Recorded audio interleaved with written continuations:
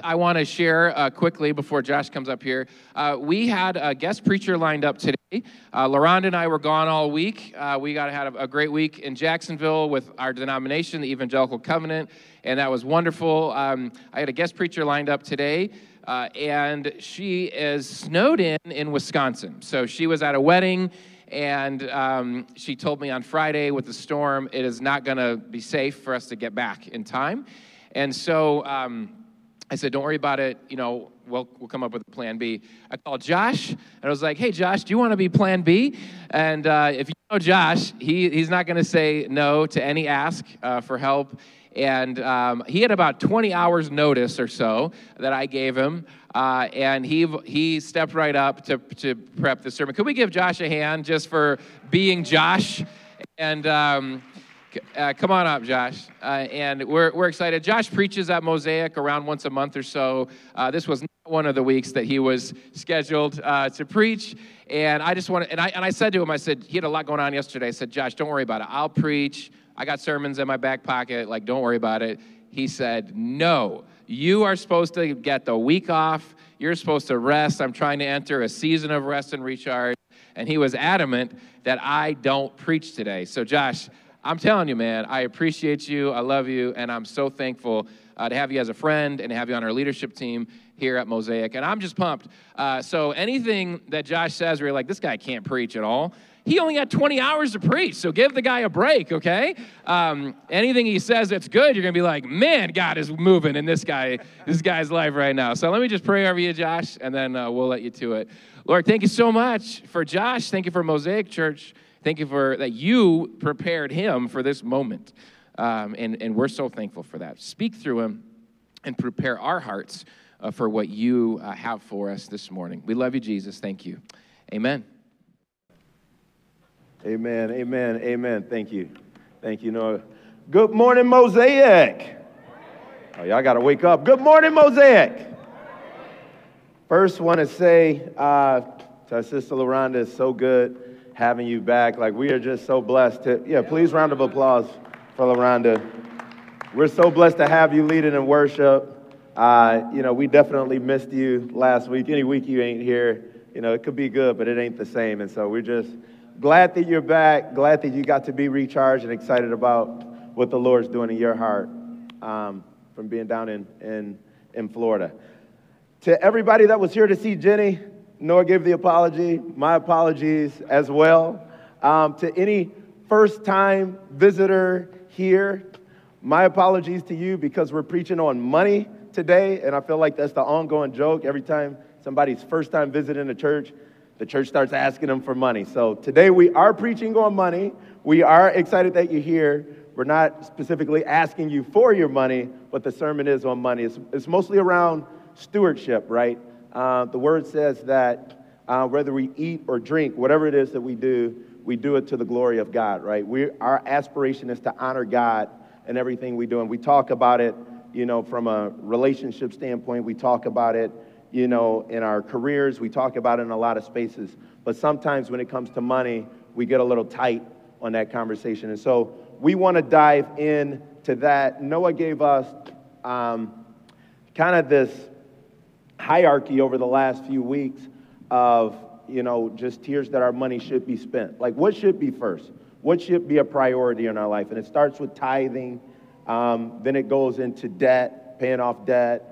Our specific needs, mortgages, foods, and it goes all the way down, and fun is at the end. But oftentimes in our lives, we do the flip, right?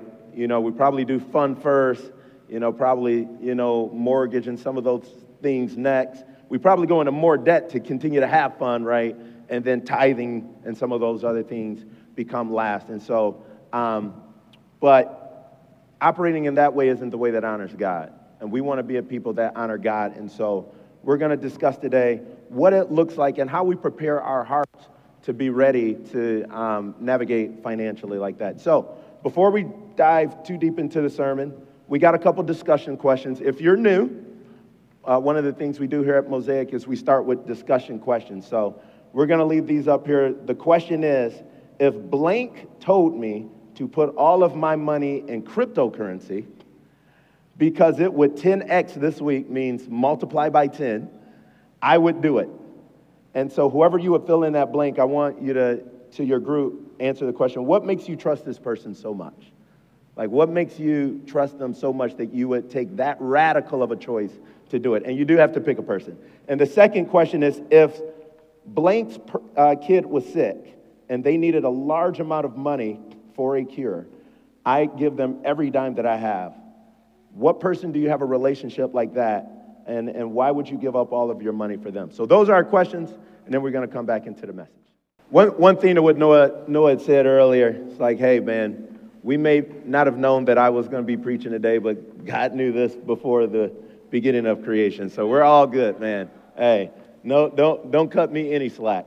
But the question is,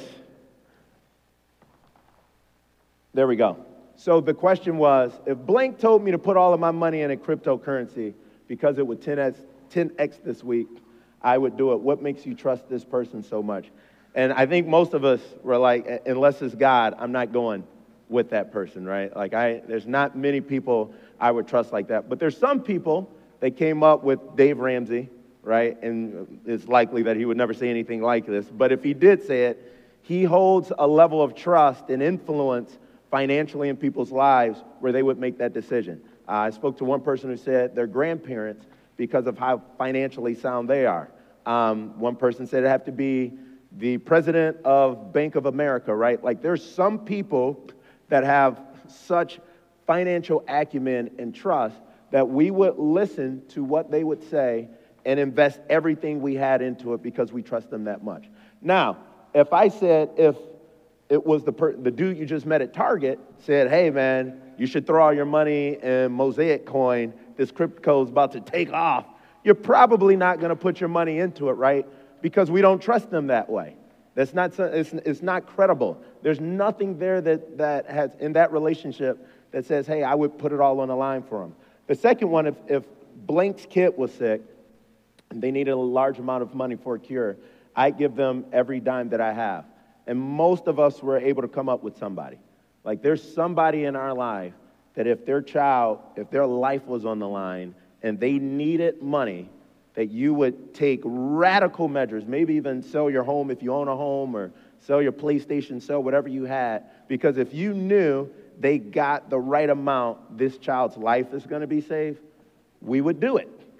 There's some other people, there's a lot of sick kids in the world though, and we're not putting our money there like that because our relationship with them isn't that. So, depending on how much you trust a person, and depending on how much you love a person, we'd be willing to do radical things financially. And I believe that the Lord wants us to love, to trust, and commit to Him that way.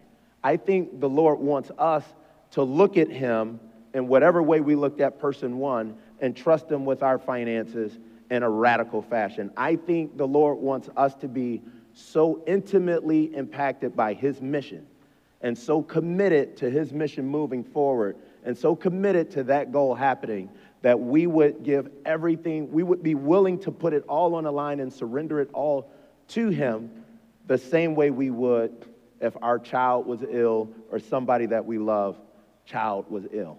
Now, I don't think that we just naturally would be this way. I think our world teaches, at least financially, even in responsible financial measures, that we shouldn't take these type of risks. These things are too risky. That's too aggressive. That's too much. Protect the house, protect home. And I think God is asking us to do something radically different. And so how do we prepare our hearts for that?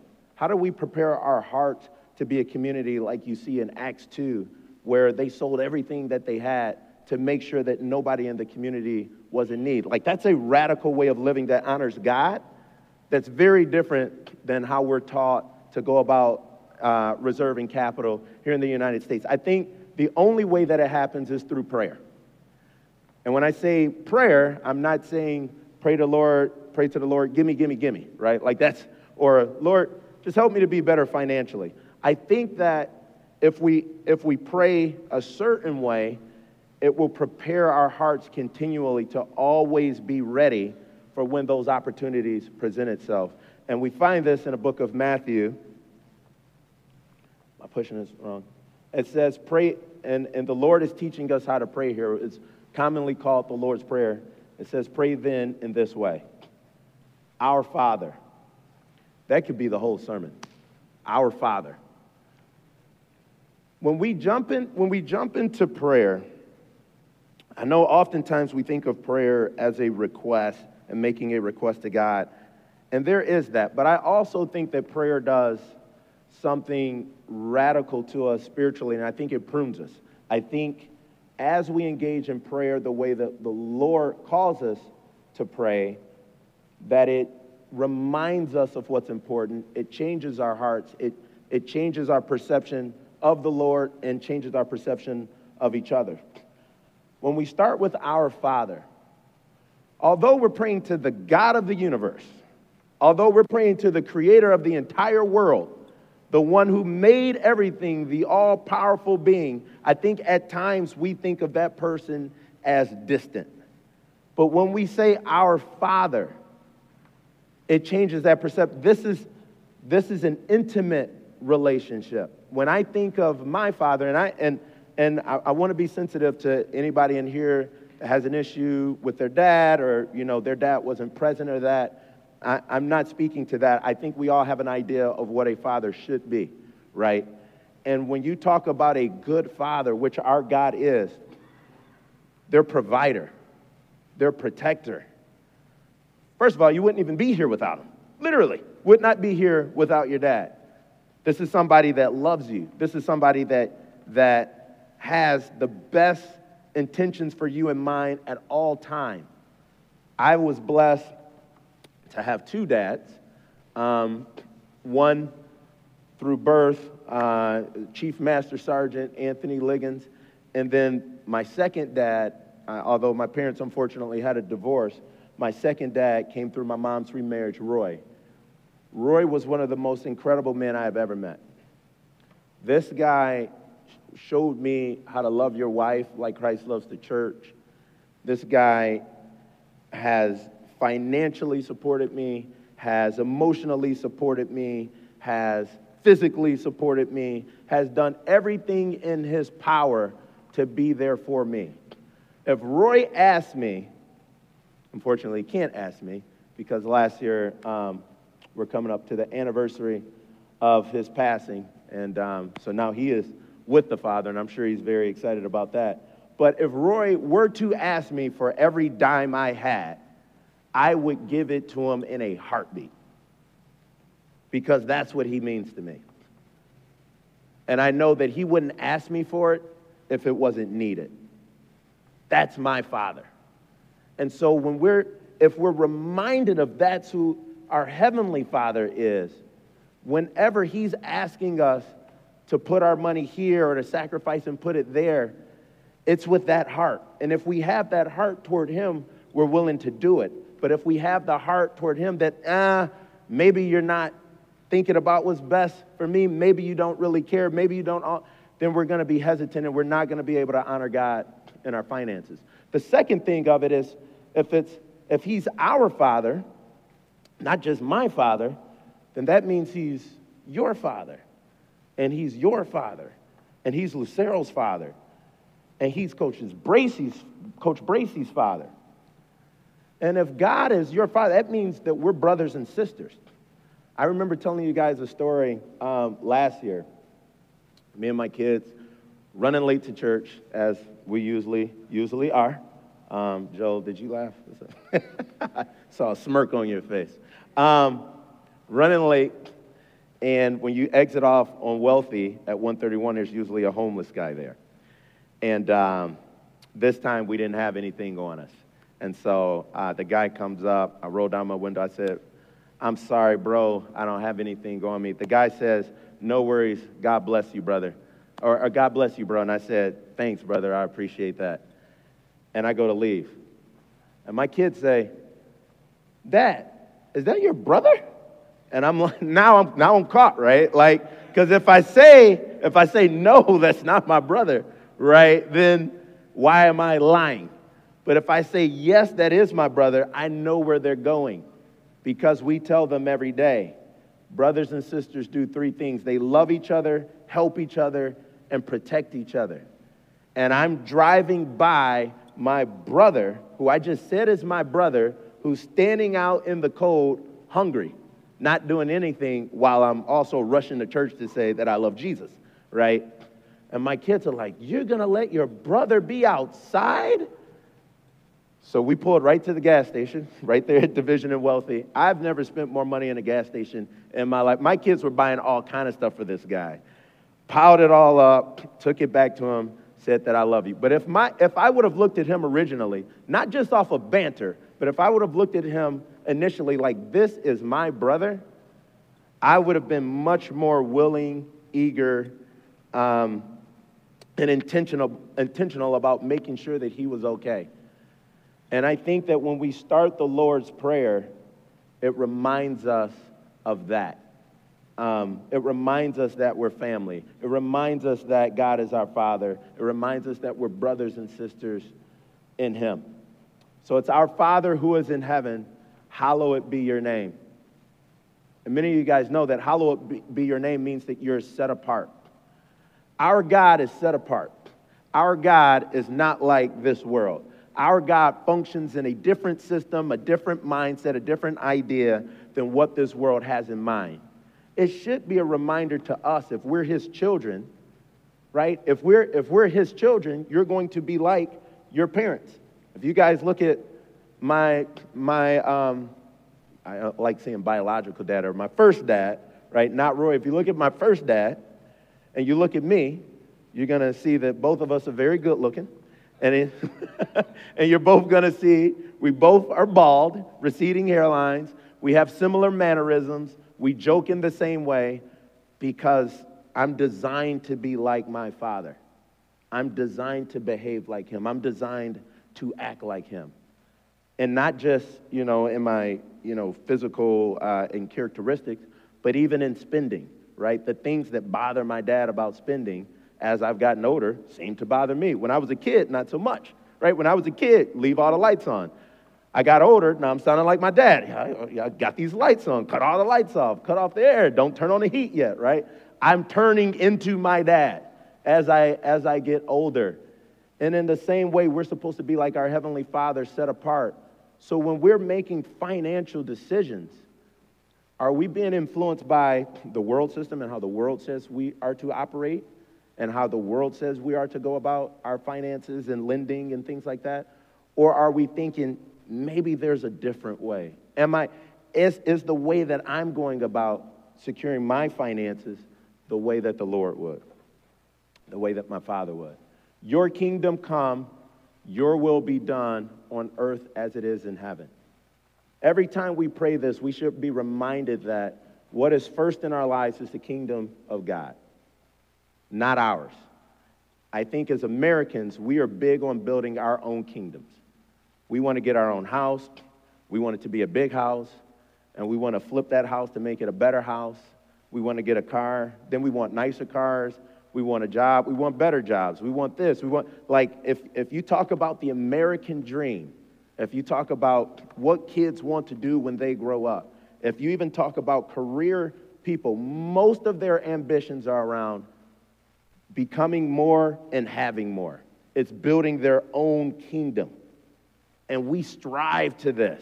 We don't want to part ways with our money because that takes away from me building this kingdom that I've worked so hard for and I deserve to have. But if it's His kingdom, then it's all His. And it's about building what He wants and how He wants it to look and how He wants it dispersed. And this isn't natural to us. It's very easy. I promise you, by the time lunch gets here, many of us, maybe even me, would have forgotten that it's about His kingdom and not ours. And we can say it, and we can say that we're Christians and that we believe it, but if our actions aren't actually following that, then is it really true? And I think that if we continue to pray this way, the way the Lord encourages us to pray, if we're reminding ourselves of this every day, I believe that things that you listen to and things that you say repeatedly begin to become truth to you. There used to be this song back in the day, and I'm going to date myself a little bit. Some of y'all be like, that's so young, I have no idea what it is. Some of y'all younger people are going to be like, what is this guy talking about? But there is a remnant in here that will know what I'm speaking of. There was this wild rapper called DMX, and he had this song called Y'all Gonna Make Me Lose My Mind up in here. And there was a part there where it goes into 1, 2, meet me outside, meet me outside. And this was my jam, man. Before every football game, before every basketball game, 2, like I'm ready to fight. I'm not a fighter like that. I'm a lover. I'm not a fighter. Like if it comes to my kids and my wife, okay, I'll throw hands. But other than that, I'm not really trying to fight you. But I'm singing this song all the time. Man, my buddies go out. And some guys said something crazy to us. And what comes out of my mouth? Meet me outside. They said, okay. They met me outside. I'm like, where am I at right now? Why am I here? Luckily, I had huge friends that deterred those guys from wanting to fight me. But here I am about to be in a fight because what? I'm not a fighter, but because I'm listening to DMX all the time. I'm meditating on DMX and meet me outside and y'all gonna make me lose my mind and now I'm acting crazy. Why? Was I crazy? Was I raised to be crazy? Was I designed to be crazy? No. But I'm meditating on that. I'm focusing on that. But if we start focusing on your kingdom come, your will be done on earth as it is in heaven, how will that impact our actions? How will that impact, how we engage with each other? How will that impact how we go out, to witness to people? How will that impact our lives, our churches, our communities? If it's about his kingdom and we're removed from it, then we're removing the pride because it's not mine, it's his. Maybe I want the house to look this way. If I go to Noah's home and I'm like, man, I want the doors to look this way and I want the windows to look that way. It ain't my house, so it doesn't matter. We want in Noah's house what Noah wants. We want in God's house what God wants. And I think as we continue to pray this, it marinates in our hearts and we're reminded of this. It says, your kingdom come, your will be done on earth as it is in heaven. Give us this day our daily bread. Is that what we ask God for? I mean, if you're honest with yourself, do we ask God for daily bread or are we asking God for like Ruth Chris? Like we want steaks, we want burgers, we want the cars, we want we're back to building our kingdom. This prayer is, God, just give me the necessity I need for today. This is paying homage back to when Israel was in the wilderness and the Lord provided them manna from heaven daily. They're saying, just give us that. We don't need anything more. Just give us that, and we'll be satisfied. Reminding ourselves, guys, that it's not about accumulation of wealth. And I'm not opposed, don't get me wrong, I'm not opposed to God blessing us with wealth, but if our hearts are that we must have wealth, then we won't be able to honor God with it. But if our hearts are, God, just give me what we need, as God blesses us, we will be able to visually see the overflow that he's provided to us. And it's easier when you feel that you have an overflow of an abundance of blessing to want to bless other people with it. And forgive us our debts as we have forgiven our debtors. Man. And it's interesting, even at the end of the Lord's Prayer, Jesus says that if we don't forgive people here on earth, then our Father in heaven will not forgive us. Like it's almost a conditional, right? Like this relationship says, hey, if you're saying that you love me, if you're saying you've been forgiven, the fruit of that would be that you're forgiving other people. If you're not forgiving other people, you probably, aren't right here. And so forgive us our debts as we have also forgiven our debtors. Guys, when people do something wrong to you, or when people impact you negatively financially, it's easy to just lock yourself into that bubble. Like, this is all that's happened in my life. There's been this injustice that's happened to me. I've been wronged, and I'm fired up. But if we read the story of the servant who had a tremendous debt that he could never pay back, and the king forgave him, and then he went and found somebody that owed him a small amount, and he was strangling them, we look at that guy like he's crazy. Like, how could you be forgiven so much, and then you're attacking this person? Like, why wouldn't you just forgive them?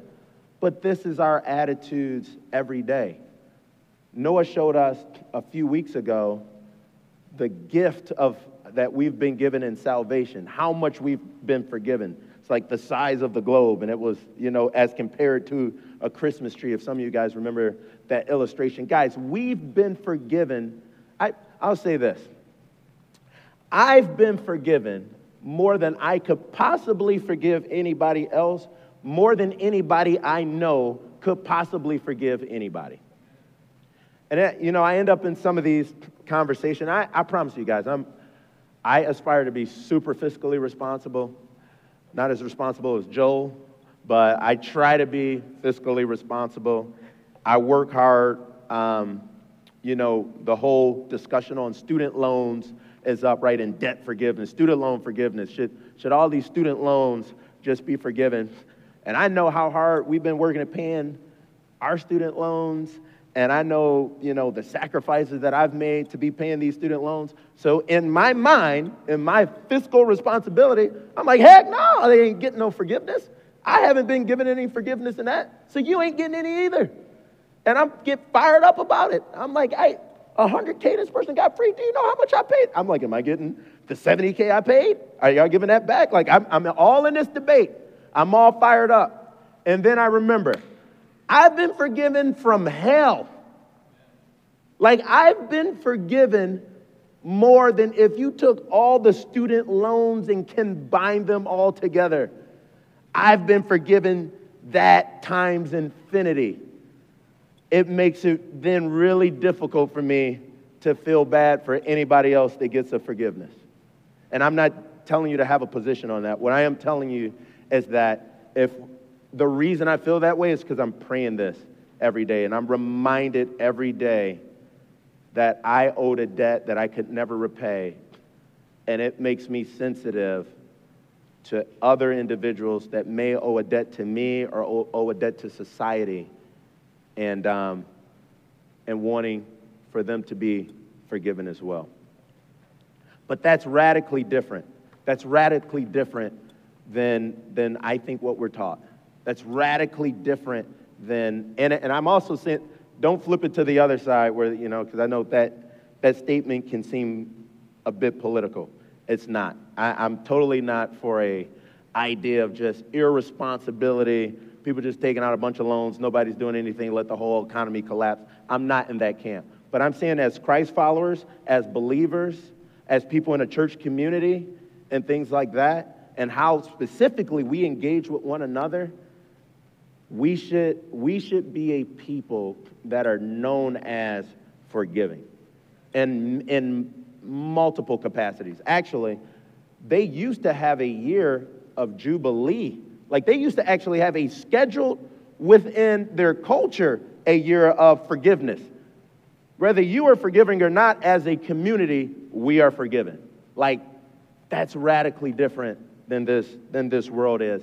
And I think that our hearts would continually be pricked in that way if we're constant in prayer like this. And lead us not into temptation, but deliver us from evil. It's interesting, like when we think of temptation, I think most of us think of, temptation to do something wrong to somebody, or temptations like sexual temptations and pornography or things like that. Like most people think of those temptations. I don't think many people think of spending. I don't think many people think of how you're utilizing your money and the worship of money, right? But we also read that the love of money is the root of all evil. So certainly money plays a tremendous role in temptation. And God, are we, when we're praying this way, are we praying for the Lord to remove us from the temptation to be jealous of the home that Lucero has? Or Lord, remove me of the temptation to be jealous of the car that Mark has, right? Remove that temptation from me so that I can live a life that's satisfied, that's content, and that's free to give in the ways that you would have me to give. But deliver us from evil. For yours is the kingdom, it's all his. It's all his. It is all his. The power and the glory forever and ever. Amen. When we think of it as ours, then we have strong opinions on how it should be used. This is mine. You're asking me to do this with mine. This reminds us that it's not actually what he's asking you to steward ain't even yours. It's his. Here, he's given it to us to borrow, to utilize. Hey, here it is. This is what I'd like you to do with it. Imagine Joel saying, here, Josh, here's $10,000. This is what I'd like you to do with it. I'm like, no, bro, this is mine. What do you mean? How are you going to tell me what to do with my money? It's not mine, it's his. Right? And so, guys, that's my encouragement to us as a family, as a church. There's certainly tons of other implications here as we go through the Lord's Prayer. But from a financial standpoint, guys, if we're praying this way and our hearts are reminded of who we are in relationship to our Father, who we are in relationship to one another, I think that it prepares our hearts for when the time comes to make a decision that might seem radical to this world, we will be reminded that we're not of this world. When the time comes to make a decision that seems crazy or radically loving to somebody beyond what is deserved, we'd be reminded that we've been radically loved beyond what we deserve, right? It would be at the forefront of our minds. And so I think if we continue to pray this way, that we'll have hearts that would honor our Lord and Savior spiritually, emotionally, physically, and in this sermon, financially. Let's pray. Father, we thank you for your love and grace, your mercy, your kindness, your goodness.